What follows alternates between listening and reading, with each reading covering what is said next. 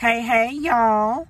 It is I, your debt-free degree expert, Dr. Treasure Shields Redmond, and I am here today to talk about the way that I characterize so many of the college-bound families that I come in contact with, the type of families that I attract and the type of families that I am currently serving at a high level in the How to Find Scholarships Parent Academy.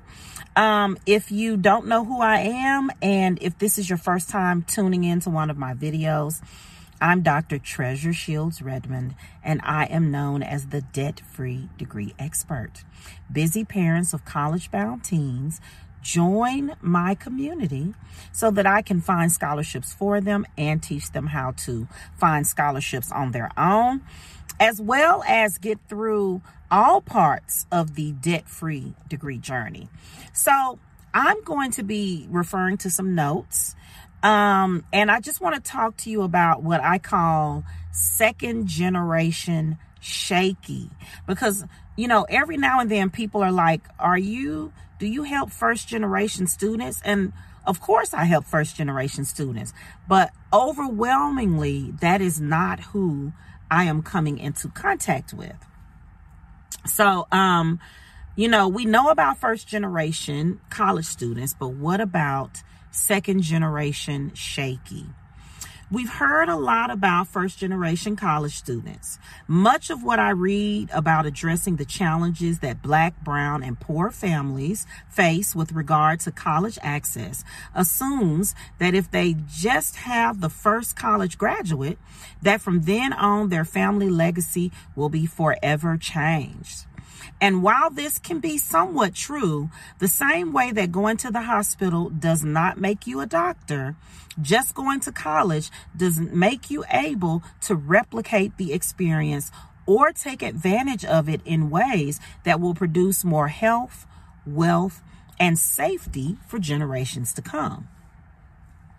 As a business owner whose mission is to help busy parents of college-bound teens secure top-tier education without massive debt, I always hear two things when I tell people about the service I offer. Number one, where were you when I was in college?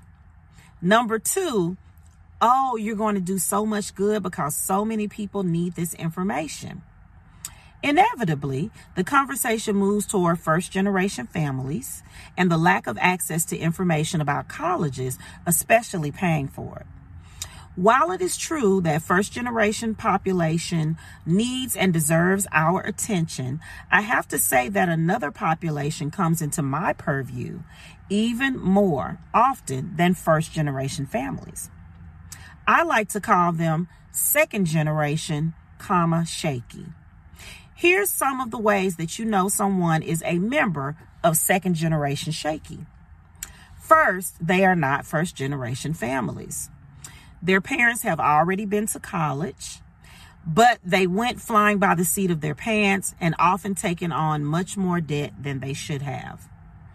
They were part of families that have never done this, and because of that, often did it in the most expensive way possible. Next, they are often parents who finished college through a circuitous route. I can't tell you how many of my friends went to community college first, then spent some years working, or got into an industry where they reached the salary ceiling, and then went to college in order to progress further in their chosen field. In the How to Find Scholarships Parent Academy I've created, it's not unusual that the parents are still in college themselves while learning how to advise their high school teen on college matchmaking and financial aid. In addition, members of second generation shaky are sometimes at the top level of expertise in a trade. Some of them are nurses, and some of them are high-level administrative assistants, or they have risen to the level of foreman or manager in a manufacturing industry. They have invested hours in education with regard to their industry, even if it wasn't a traditional go to college as a freshman and sleep in a dorm experience. Finally, second generation shaky are also the ones who are active in K through 12 parent communities like PTOs and PTAs. I am proud to call them my people.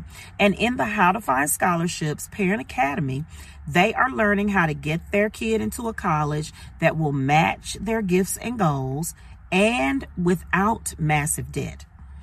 I would encourage high school administrators, high school counselors, and college admissions professionals to think about ways to support this burgeoning and valuable population.